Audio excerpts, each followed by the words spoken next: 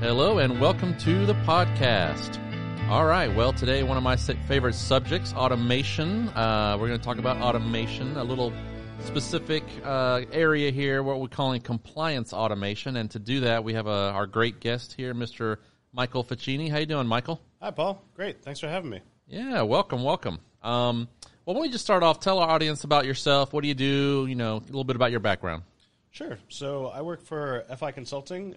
We're a consulting firm based out of Arlington. We mostly work with government and commercial clients, and we help them solve problems related to data analytics, modeling, and any kind of technology. All right. Well, good. So I found out about you because I was reading our wonderful AGA Journal there, and I saw an article about compliance monitoring, and I believe it was the Winter 23 edition, so folks can go take a read on that. Yeah, I just wanted to go over this topic, kind of get your take on compliance automation. What is it? And then we can kind of go through some examples. But let's just start off with that. Yeah, how would you define compliance automation? Sure. Compliance automation, it has kind of many flavors to it. It could be a very expansive topic. With the article in particular, we focused on the Small Business Administration, where we've been working for a few years now in relation to the CARES Act. With them, we were kind of growing a huge compliance system that we put together for them, and this was revolving around the CARES Act and the 11.5 million loans that went out for the Paycheck Protection Program.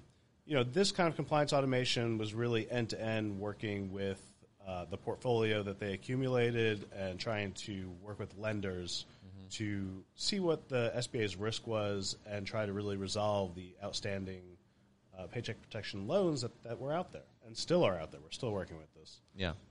So in that regard, this was, a really big project. This came from, a really unprecedented time, and just the scale and pace of it was pretty unique. So pretty quick turnaround type project there? Quick turnaround, and, I shouldn't say quick, because we are still working on it. Gotcha. It was quick to really jumpstart and kind of get the SBA ready to kind of be able to track these loans and make sure that they are compliant with SBA standards, and to make sure that we are protecting taxpayer dollars. Yeah, and this is something I've always, thought would be a great potential for AI tools, AI and automation tools, right? It's just to try to get ahead of errors and fraud and things like that, right? Because you're always paying and then chasing down the money, right? So, I'm hopeful that this technology will continue to just get to that spot where we can really, try to prevent things before they even go out. Exactly. So. And we have a little bit of AI built into our compliance solution with them. But we are kind of bringing it more and more. Our customers are asking for it more, right? Because exactly what you said, you prefer to be proactive than reactive. And, you don't have much time either, right? I mean, a lot of the laws and regs say you get the money out as fast as possible. They try not to slow things down, but then that's perfect for anybody who wants to abuse the system, right? Exactly. So back to just a little bit more about some examples of some types of automations or tools even that you would use for what we might consider compliance. I mean, what are some examples, some tools, some things you guys do? Sure. We can create tools that do different things. I mean, they can kind of create efficiencies for companies. They can help them adhere to regulations. They can definitely help them with audits. That's something we've been working on much more. And then grant application. Yeah. We have one tool that we've done. It's called our PIM tool. And that's been homegrown, and that's really to kind of help assist with the grant application process, both from the lender and the borrower side. And it's kind of, it helps to know where you are in the process, what forms you need to be filling out, and the AI in it can really, stop you from submitting an application before it knows that you are 100% complete with the application. So give us an example. So let's say you're actually applying. This is a person applying for that, and then they go through, and then based on their answers or things, it will kind of catch things, or how would it work? Sure. Or it can be exactly kind of similar to what Gmail does now. Okay. Right? I write something about how I'm going to send you a paper, and I forget to upload it, and Gmail says, wait, think you forgot to upload an attachment. You say, I did. Yeah, that's right. I remember when that started popping up, I was like, what the heck is this? But yeah, that's a great little feature there. Yeah, you see that a lot of the companies are experimenting with this all the time. Now you see that like Gmail or other applications try to finish your sentences and stuff. Yeah, exactly. And you know, for grant applications, should you forget to attach some pertinent information, that could be disastrous. You're not gonna see that grant come in, and you might not even know that that's what you forgot. So that's you know, a unique place that AI can really play a good part. Yeah, that's right. So so it's not just defending the government against some, you know, malevolent thing. It's also helping the applicant get all the stuff in there they need to get, and it's a complete application and it's compliant. You know, it's from both sides, right? Exactly. Yeah. There's also some really neat OCR tools out there. And what these guys do is they can take any kind of paper applications that people submit. We didn't see any of this with the Paycheck Protection Program, but we do see it in a lot of other areas of the government. Let's think about your taxes. Some people still do their taxes by hand. Yep. Yeah. And OCR tools, what they can do is they can just scan these documents, many at a time, and they can quickly input that data into a model, into a database, and allow you to then just capture that data and work with it. Yeah. Saving a lot of time. Yeah, are there particular tools or things you're seeing for that? I mean, I know I've seen things like Google, Amazon. A lot of these folks have these OCR extraction technologies are really good right now. Yeah, we lean more towards Microsoft. Yeah, Microsoft too. Yep. Yep. We are a gold partner with them, so we try to leverage their tools as much as we can. We do like their OCR tool because we're able to build our own models around it, and so it can be very customized for our client. But it also just gives us a lot of accessibility to kind of find what we want. And if there is variation within some of these applications, for instance, when you scan a document, sometimes it'll be a little bit off skew. Mm-hmm. Yeah. And we can, you know, kind of use our models to better adjust for those types of things. And then how about things like, you know, GIS or location kind of services? So for GIS, you know, it's helpful in that once we have this data in our models, we're able to use that more from a risk perspective, and we are able to kind of look at areas around the country. Let's take, for example, the Paycheck Protection Program. Yeah. You know, we can use the data that we have as far as, you know, the loans that are outstanding and that are out there, and we can look in a particular area and see, you know, the average amount of loans or the average number of loans that went out per business. But then we can also look at that data compared to public and county data and see, you know, does that seem like the right size for an average business? Or why do we see such a large concentration of these loans coming from one particular town or city? Yep. And, you know, it can lead to more questions. It could also just you know, put you down a path of trying to figure out why are these loans still out there and outstanding, and, you know, try to help our client to kind of wind these down. Yeah, and I've interviewed a lot of folks from, you know, inspector generals and, you know, some of the law enforcement agencies, and they do this as well for sure. You know, they look at the GIS data from where these things are coming from, or, you know, the IP address and all that stuff, of course. But, you know, this has a application not just to law enforcement, but just to compliance and just being, you know, due diligence of these loan programs and things, right? Indeed. Yeah, I love it. Well, speaking of which, actually, I want to ask you a question later on about the tools because, you know, a lot of agencies already have tons of licenses they could be using, right? So, but we'll get back to that. But I think I'd like to share with the audience a little bit more about maybe almost like a case study. And from your article, you did talk about the SBA. You know, tell us a little bit more about that. I mean, I understand it was the CARES Act, and so things like the pandemic, how they kind of started all this or pushed things forward. Yeah, so for us and seeing SBA as a client, you know, it was really a good window into how the pandemic was affecting businesses overall, especially the government, obviously. You know, what really came out of that was the accelerated and quick adaptation of automated technologies, right? I mean, you and I, we're not going to the office. and that was the case for many, many people. And in order for kind of our economy to make that switch, we had to act fast, and government was the same. They had to get laptops in people's hands. They had to be able to do their work remotely.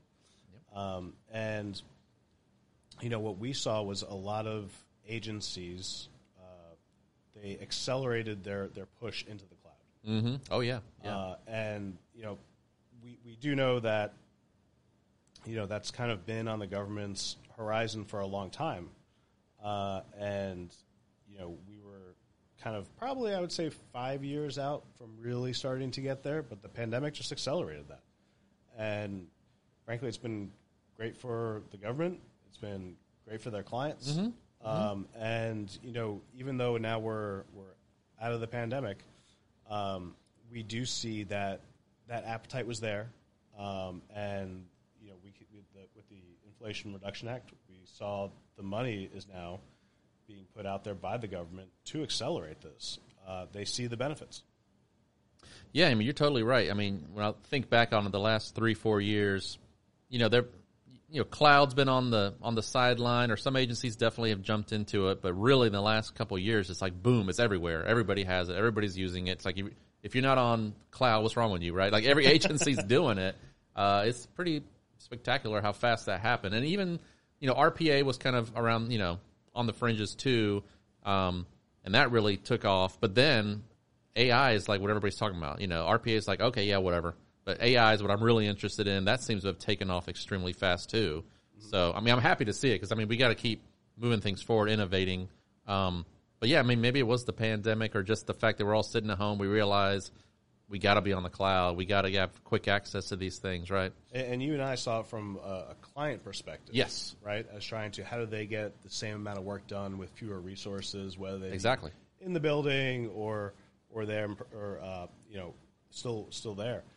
But when we step back and we think of the taxpayers themselves, right? Yep. It's their money that's funding this, yep. And they're the ones who are really getting the benefit of it. With more technology and more automation, at least I like to think they can feel better about their taxpayer dollars being overseen. Yeah. Where's the money going? Mm-hmm. Where, in some instances, where can we find some fraud? Right? Where can we've seen this in a number of places. But also, basically, are they getting their basic needs met from a taxpayer perspective? I know there's some programs out there where there are public loans, and taxpayers need to actually call into agencies to get the status of their loans and to sometimes pay their balance on a month-to-month basis. Yeah. So it sounds so simple. Why can't you just log in and pay that bill? Yeah. But these are kind of some of the low-hanging fruit that are being taken care of now as a result of the pandemic and the Inflation Reduction Act. Yeah. And, right. We want to pay our stuff on our phone or Zelle or whatever. I mean, we got to, and I've seen a lot of transformation with payment, way the government accepts payments too, but even that, needs to speed up a little bit.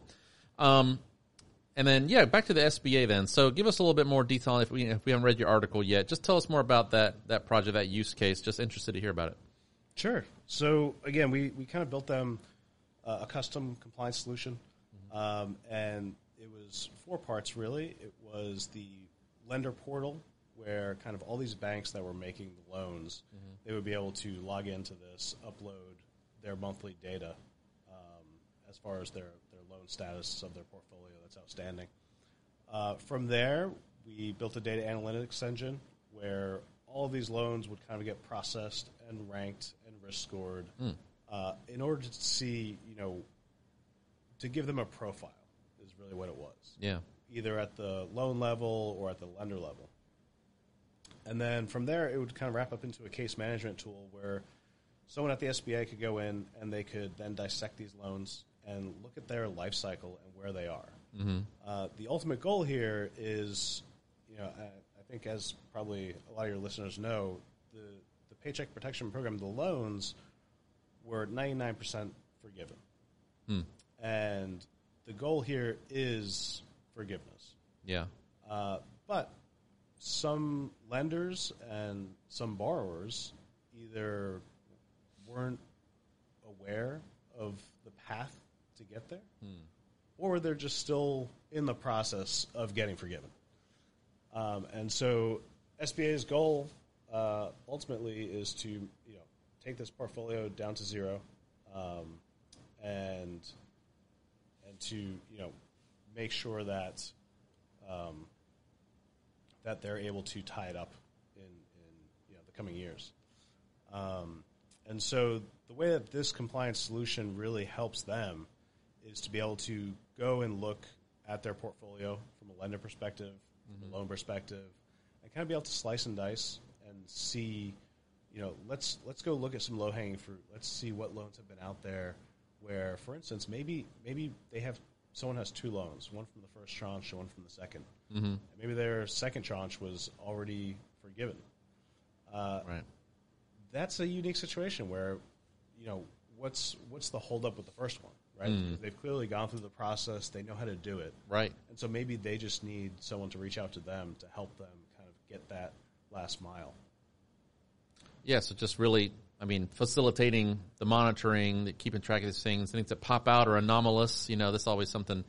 So the automation's part of it. Is there some kind of visualizations too, or things that reports that really help you find these things like that? There are. We built a number of dashboards that, again, they can kind of help us to see risk profiles of the loan portfolio, and also the kind of life cycle that they've been going through, and whether or not we can look at very specific portfolios and say there's 200 loans from this lender this month. Has it gone down? Has it gone down in the past 6 months? So are they actively trying to close these out? Right. Or are they kind of, sitting there, sitting on the back burner? Yeah, exactly. So, and then kind of moving to something, kind of for other folks who might be interested in something like this, was this something like a total custom thing or based on existing tools, or what do you usually see out there when people want to do something like this? So it was both for SBA in particular, and again, we're a Microsoft Gold partner, so we really like to leverage Power Apps and the Azure platform. Yeah. A lot of agencies already have access to this application, and so it's a lot easier for us, and it's a lot easier on the client on their budget to just utilize and leverage an application that they currently have, or just need to increase their subscription level. And then for us, it depends on the client. We always prefer to customize. Kind of getting into, and this kind of segues into, what have we seen in this space with our clients, and how are you able to get, if you're going down the road of compliance automation, what do you need to know to get there? What makes this process easier and more efficient and more beneficial ultimately for the client? And surprise, a lot of it revolves around data. Yeah. So, we often start with, what is it that you need? Our clients need to be able to articulate what is the problem and how would they like to see it solved. From there, we'll usually iterate and discuss and figure out, is that really the problem that you're looking for? And is the solutions that you think you want, is that attainable? And most importantly, is that what the end user wants? Right? Often we're working with groups, kind of at the higher management level. Yeah.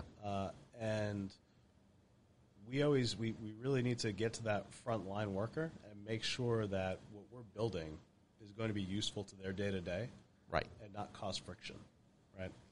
And I want to touch on something that you mentioned, which I think is an interesting topic. So, used to be the word customization was toxic, right? Don't customize anything.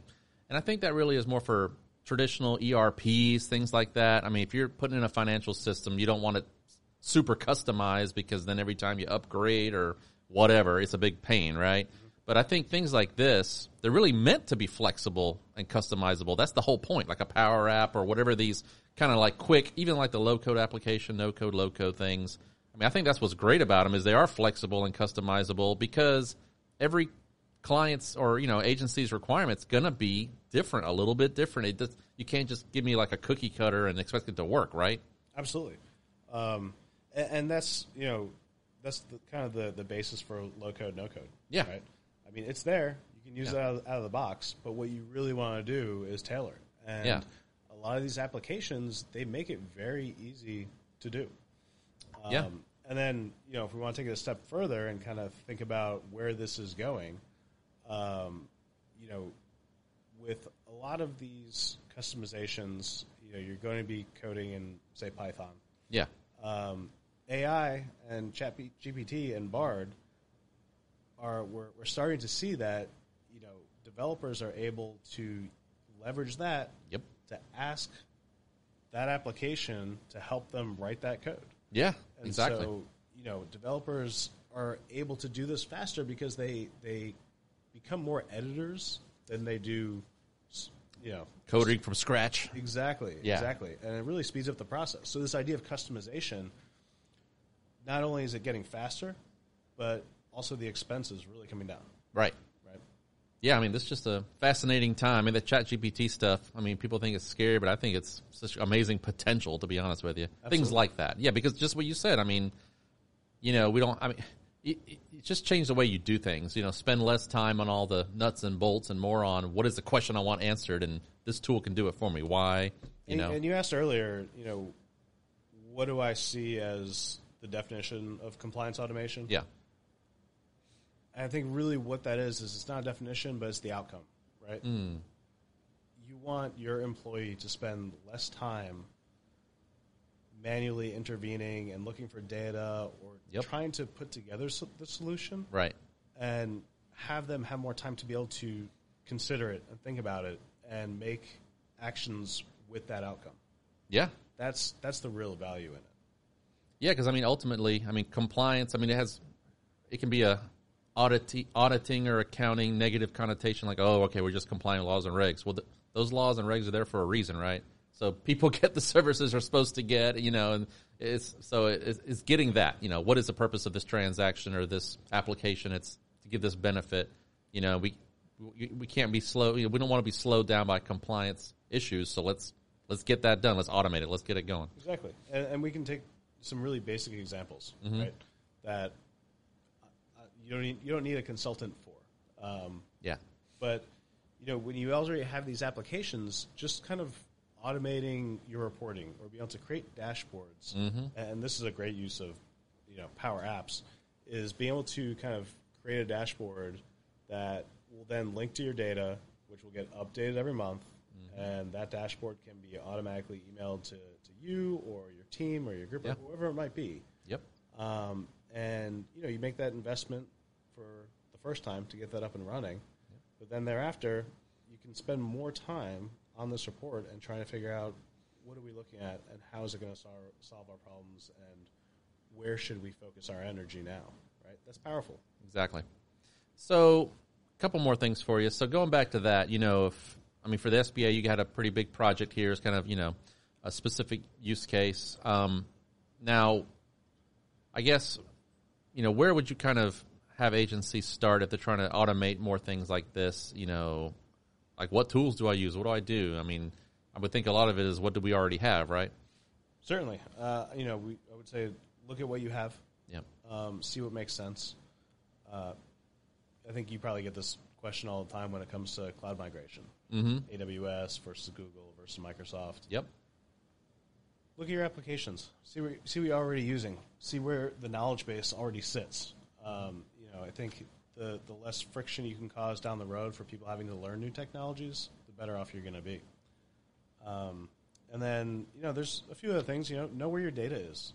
It's incredible how often, I talk to either clients or kind of other people within the federal and commercial space that it's really hard for them to find their data and access it. Right? And sometimes they have multiple kind of strains of that data in different warehouses. Yeah. And so, knowing where it is and having a plan for how to allocate it going forward, I think that's pretty important. So, any other tools you want to highlight? I think you mentioned some pretty fancy OCR stuff out there. What are some of the things that's been making, capabilities of that technology that you're seeing that are really interesting? So I think where we're going to see it play a big role is with the IRS. Okay. I think again they still receive a lot of handwritten applications, and I think any kind of OCR that they can bring in is really going to speed up their processing. I think you and I talked about there's actually a mountain out there in West Virginia that has a bunch of government documents that are still written by hand and still, no one has access to that data. Yeah. I would hope at some point an OCR would be used to scan that. I'm sure there's some really valuable insights to be had there. Yeah, I know IRS is going through a big transformation effort. A lot of just getting things into digital format. Yep. It's one of their big initiatives right now, so it makes a lot of sense. And it's not always your current data, right? To be able to have that historical view and see how actions are changing within your customer base, or how trends are being affected by even the economy. Mm-hmm. These are important things, right? The more data you have and the further back you can go, the better you can be at trying to predict what's upcoming. Yeah, that's always a fun one, the predictive analytics tools, Because, if that works so great, I have a great stock portfolio, right? But, no, I think, they are doing some interesting things. The more, again, it's the more data, the better data. You could at least get a shot at putting some patterns together, do some regression analysis or something, try to see where things might be going or how to deal with similar situations that pop up over and over again, right? Exactly. Well, Michael, half an hour has flown by already. I could talk about this stuff all day long, but any, final thoughts or just things you might say to folks that are interested to learn more about compliance automation or what they can do? I think specifically with the federal employees. Yeah. Again, it doesn't have to be a huge challenge. Mm-hmm. Think small, start small. Just look at your kind of daily and your weekly workflows. Mm-hmm. I guarantee you can automate some of those processes pretty easily. And then in general, I think every consulting firm out there is helping with this and is doing it. And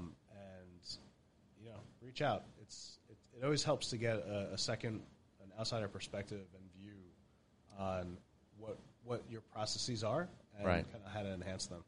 Yeah, get some demos. There's all kinds of really interesting tools. Things that you already have you can customize, like you said, or there's other, freestanding tools. They're very fascinating. And by definition, anything that's compliance rule-based is perfect for automation, right? Absolutely. That's the whole point. RPA loves rules. So if you can follow the rules and you can make a bot do it, get AI to do it. So, but yeah, Michael, thanks again for joining us today. Really enjoyed the conversation. Thanks, Paul. Great being here.